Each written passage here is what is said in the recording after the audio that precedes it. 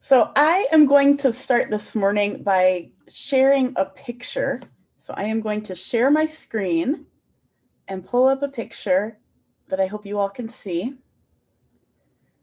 And this is a picture of something called an auricula theater. So auriculas they're like these little flowers that you can see, and they're related to a primrose. And they usually grow like in the mountain regions over near the Alps, like pretty high up. But I found out you could grow them here in Michigan. So when I saw somebody with an auricula theater, when I was watching I call it my like old lady show that I watch, Gardener's World on the BBC, I was like, okay, I am totally going to make one of these for my garden in the backyard. And I thought last year was the perfect time to do it because it was the pandemic summer and they're a little bit fussy. So you can see they come in these like you usually grow them in little tiny pots just for the sort of the effect because they're a tiny flower. And so to get them to germinate, it's actually quite a lot of work. Remember, I ordered the seeds online and I even followed the directions, and I'm not a great directions follower, but I read them and I was like, okay, so you have to like put them in the refrigerator for a few weeks to get them to germinate. And you pull them out and put them in like a wet paper towel. And I bought all kinds of those little pots and I lined them up outside in the shade. And I like did this mix of compost that we had made and I don't know, soil and probably a little, what do you call that stuff? Per, like the little beads. I don't have any notes here, so I'm just but anyway, I did everything that they told me to do. And so I made everything and I put all the little seeds in, and then I had to water them like 3 times a day for weeks. And I thought, okay, during the pandemic, I can do this because the pots are small, so they dry out really quickly. So I'm gonna keep them moist and I can do that. I even like bought this gardening shelf that I put out in the shade because you have to kind of keep them a little bit cool. And I would drag the hose out 3 times a day and I would water those things. And they started to grow and I got super excited about it. But I could tell there were like different things growing in different pots. And I thought, well, kind of the rule of thumb of gardening is if you're not really sure what it looks like, and I've never grown these, you just kind of let the weeds grow up with the other stuff, right? And then you pull the weeds once you can kind of tell what's going on. Um, and then I started to see things were growing and I got really excited. And so I did this every day for probably, I don't know, 6 to 8 weeks, 3 times a day. And a few of them were starting to look like pretty sturdy. And I was like, oh, this is nice, except they weren't flowering. And then they started to look like they were outgrowing the pot, which really probably shouldn't have happened with these. I'm going to stop the share just so we don't have to continue to look at those. And then Rachel came over. Rachel's the veg gardener of us. And she came over there and she said what I had been thinking, but didn't want to admit. She's like, these really look like tomatoes. Growing in these tiny pots so that they couldn't possibly get healthy. So I put in like 2 months of work to these stupid things, and they were, in fact, tomatoes that probably grew up from the compost that we hadn't composted long enough because I'm me and we're us. And I had spent so much time on weeds and tomatoes, and I was like so frustrated. So I just, ripped them. I actually just dumped them all in the middle of this like little cement area we had. And I was just like, I'm done with my auricula theater project. I'd been so excited. I had like such dreams about it. It was going to be great. And I put in all of that work for nothing. And I was thinking about that this week as we've been doing like a sort of a light sermon series on Ecclesiastes, although it'll be a little less light, I guess. But I was like, I think that's like where the author of Ecclesiastes is at when they write, right? It's like they feel like there's like all this effort that's gone into everything and then nothing happens. And you're putting in all this futile effort and you're like, what is the freaking point of anything? It is completely meaningless. And I think that book is, in a lot of ways, it is just kind of despairing. And as a Gen X uh, kid who came up in sort of the postmodern era, like I think I remember reading it in my 20s and being like, I get this writer. Like this writer just like kind of speaks to the soul of some of particular generations, maybe. I'm sure it resonates with a lot, but Ken was talking last week about how the author of Ecclesiastes, and I'm gonna put the names just because it's a little bit odd down here in the chat. Qoheleth or Qoheleth, it just means teacher is the name of it, and it really has a feminine ending, so it's quite possibly this is a feminine voice, but we don't know. But Qoheleth was disillusioned with religion, with society, maybe perhaps especially with government, even though this author of the book was probably themselves like upper class and educated, right? So they were probably part of the benefiting class, but they're looking at everything and they're writing about just how meaningless life is. And Qoheleth's disillusionment seems to be rooted in them seeing like just a lack of justice for the poor and the oppressed. And so they sprinkle these dissatisfactions throughout the book.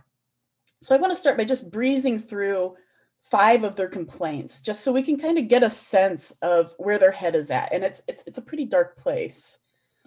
So the first thing that they are complaining about is that in the place of judgment, wickedness was there. In the place of justice, wickedness was there. And I think that can be easy to just read through without really thinking about it, but think about what that means. No judgment, no justice. It's like the courts are rigged, and I think we can relate to that, right? We can all look at our justice system and see where it could use improvement. And justice systems of other nations could use some improvement. So I feel like I can relate to that. The second thing is that they feel like they're seeing that the oppressed experience no comfort and no power. I'm going to put that one into it's Ecclesiastes 4:1. I saw the tears of the oppressed, and they have no comforter. Power was on the side of their oppressors, and they have no comforter, right? They're like desperate for comfort. And I thought, God, I could list the ways we see power on the side of the oppressors, but it's really just a depressing list. And I think we know what it is, right? So we can relate to that. The third one here is Qoheleth says that the poor especially experience injustice. Put that, Ecclesiastes 5:8-9. If you see the poor oppressed in a district and justice and rights denied, do not be surprised at such things. For one official is eyed by a higher one, and over them both are others higher still. The increase from the land is taken by all. The king himself profits from the fields. Right? Again, no exposition needed. We know this. Their fourth complaint is that it seems like good people die early, being good people, and wicked people live long and prosperous lives. Right? So I'm going to put 2 of them in here. Ecclesiastes 7, in this meaningless life of mine, I've seen both of these, the righteous perishing in their righteousness, and the wicked living long in their wickedness. Ecclesiastes 8, I was tempted to name a couple names there, but I refrained. There is something else meaningless that occurs on earth. The righteous who get what the wicked deserve, and the wicked who get what the righteous deserve. And then last but not least, I say it seems like in the age of high empire, which is where they're writing from, that people are just on a hamster wheel of work, right? That it's just work and work and work, and to what end? This is Ecclesiastes 4:8. There was a man all alone, and he had neither son nor brother. There was no end to his toil, yet his eyes were not content with his wealth. For whom am I toiling, he asked, and why am I depriving myself of enjoyment? This too is meaningless, a miserable business. Like Qoheleth is really, really down in the depths here. And like them, I mean, they're writing about 2,500 years ago. I think we can, with another 2,500 years of historical perspective, affirm with them that there's nothing new under the sun, right? That Qoheleth is disillusioned because it just seems like evil happens over and over and over again, and it doesn't matter who's king, and it doesn't matter which empire rules. Everything they declare is meaningless. It's vapor. And the most accurate meaning of that word is more like it's crap. It's actually a different word, but I won't use it because we have kids that are also listening, right? It's like they're really frustrated by it. And if you read that book, you'll see that just over and over. It's meaningless. It's meaningless. It's BS, right? This word has like an edge to it. So that's where Qoheleth's at. And I'm guessing that some of us have hit a place maybe a little like that, maybe not quite that deep, but some of us maybe have hit that over the last year. I know I have on a few times. And these feelings of frustration might be even especially compounded, like if you've had kids at home, like trying to do school while you're working. And it just feels like, why are we doing this to ourselves? Right? Our government has been trying our nerves. And then we add on top of it just the frustration of people of faith who seem to just be feeding all of the social problems instead of helping solve them, which then fuels the question for me. Like, you can kind of get into this space of like, God, is our faith even good?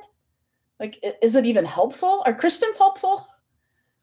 And I think this book resonates so deeply and has always been one of my favorites because Koleth offers no easy answer to that. And Koleth gives us like no platitudes to like soothe those feelings. And I think I find it comforting precisely because they don't. Right? They don't try and make that better. They don't try and give us some cheap answer to that. At the end of the book, there is a little bit of like, it's okay, you know, God is God, but that's only because the end was written by somebody else, by another scribe who was uncomfortable with the book. And so they added it later because people were like, I don't know if we can put this in here. Right. So for me, just its mere existence of like not offering those kind of platitudes, I find comforting. And it's not the only voice in scripture, right? It's not even the dominant voice, but those things are also not like the dominant feelings in me, right? It's just one of the feelings that I have about my faith and my society sometimes. But this frustration and this hopelessness that come and go for all people of faith are just validated as part of what it means to be a person on this journey. Like that it's okay to just shake our heads and say, I don't even know what to make of God or of anything or of life sometimes. I don't know. And so it's from that place that Koleth offers us what's been helpful to them. And I wouldn't say these are answers, that they're just like consolations.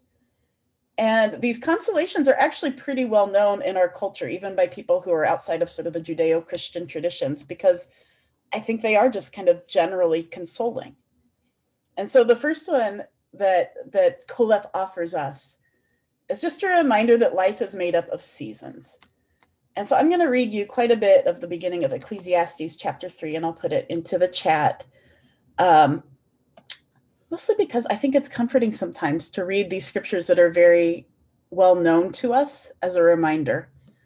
So Ecclesiastes 3, there's a time for everything and a season for every activity under the heavens, a time to be born and a time to die, a time to plant and a time to uproot, my stupid auriculas, a time to kill and a time to heal, a time to tear down and a time to build. There's a time to weep and a time to laugh, a time to mourn and a time to dance, a time to scatter stones and a time to gather them, a time to embrace and a time to refrain from embracing, a time to search and a time to give up, a time to keep and a time to throw away, a time to tear and a time to mend, a time to be silent and a time to speak, a time to love and a time to hate, a time for war and a time for peace. Right? So Koleth reminds us that even when things seem hopeless, we can remember that horizons eventually open up. Right? That they always do. There's a time for it, and it might not be on our dream schedule, but horizons do eventually open up. And I'm going to go on and read a little bit more of chapter 3 here. I'm going to put it in separately from Ecclesiastes 3. God has set eternity in the human heart. No one can fathom what God has done from beginning to end. And whatever is has already been, and whatever will be has been before. And God will call the past to account. And I saw something else under the sun. In the place of judgment, wickedness was there. In the place of justice, wickedness was there. And I said to myself, God will bring into judgment both the righteous and the wicked, for there'll be a time for every activity, a time to judge every deed. So for me, like the element of faith that Koleth invites us into is this faith that one day horizons are going to open up and the wicked will eventually be held to account. And when I think about that, I think I don't even know what that means or what it looks like or what to even expect. But for whatever reason, I find that a little bit of a comforting thought. And they're reminding us that there's this finiteness to our human understanding and our concept of time. right? So I'm not a person that believes that like God has one plan for humans or for your life, for my life, and one plan for creation, and that God's working on this one plan. I actually find that problematic on a few levels, but I do have faith that in God, in all things, God is working, like pulling these various levers for the good of creation and especially for the oppressed. And that these spaces where the Spirit is at work often depend on us and our choices, right? That we're part of that process. And so we don't always get to see the full effect that our lives and our choices have on the whole system.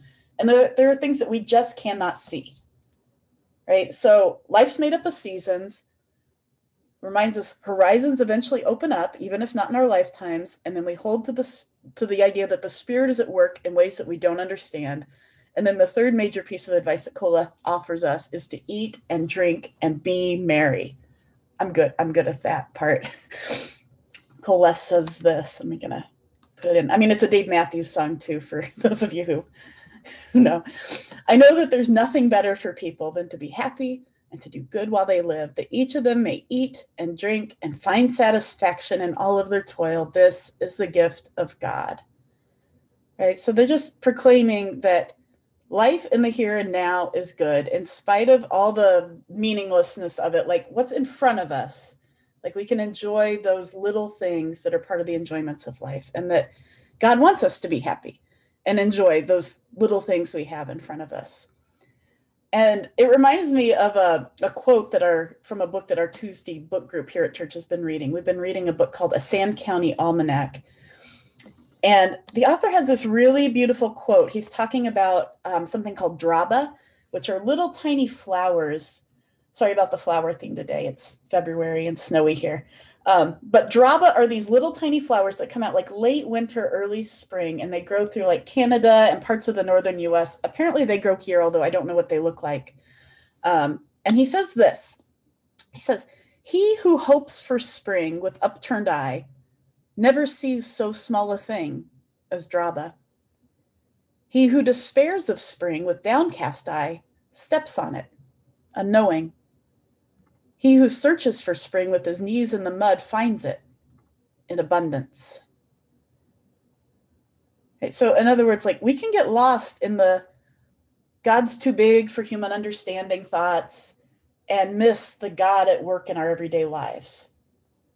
Right? And in the same way, we can get lost in the despair of the world and again miss God in front of us. Right? But in searching for the Spirit and being like alert to its aliveness in the everyday blessings of our friends and our families and our church community, and really good food and sunsets and the honking of the Canadian geese who actually flew over my house this morning, and your kids laughing, right? When we notice that kind of beauty, we see the Spirit at work. And when we share out of our abundance with people who need it, right, we see the Spirit at work. When we sing with our kids, we see the Spirit at work. And Koheleth is like affirming the value and the blessing of these things, and advises us that when we're feeling this overwhelming angst or anger or frustration, to embrace these beautiful things in front of us in times of despair for comfort and for assurance. And so I know I've found this personally helpful, right? Not only to hear somebody else and somebody like who's in the Bible say these things out loud, right? To say like, God, it sometimes just all seems meaningless, but I've actually just found it helpful when I'm personally frustrated with other white American Christians, or with understanding family members about politics, or feeling sad about our cat who died 2 weeks ago, right? Just remembering that this too shall pass. Or as my grandma says, sometimes we just have to get through these things, right? To be mindful and grateful for the joys that we do have, and just to take comfort in holding to the idea that nothing is certain, but that we have beauty in front of us, right? And that we can be mindful of those things. So we usually do a meditation where we spend a minute or two, either with guided meditation or silence. And I want us mostly to just take some silence. And I just invite you to just ask the Spirit to help you just think about like good food and good drink and ways that you could be merry this week, like little places to find joy. And maybe that's even thinking ahead to like, ooh, like to maybe cook my favorite meal in this deep depths of February. And so I just want to invite you into that space. You can close your eyes if you'd like, take a couple deep breaths, and just go through and maybe just be grateful for the things that you have, and this bring it to your awareness so that as we go through this coming week, we really pay attention to those things in a more mindful way. So Holy Spirit, come.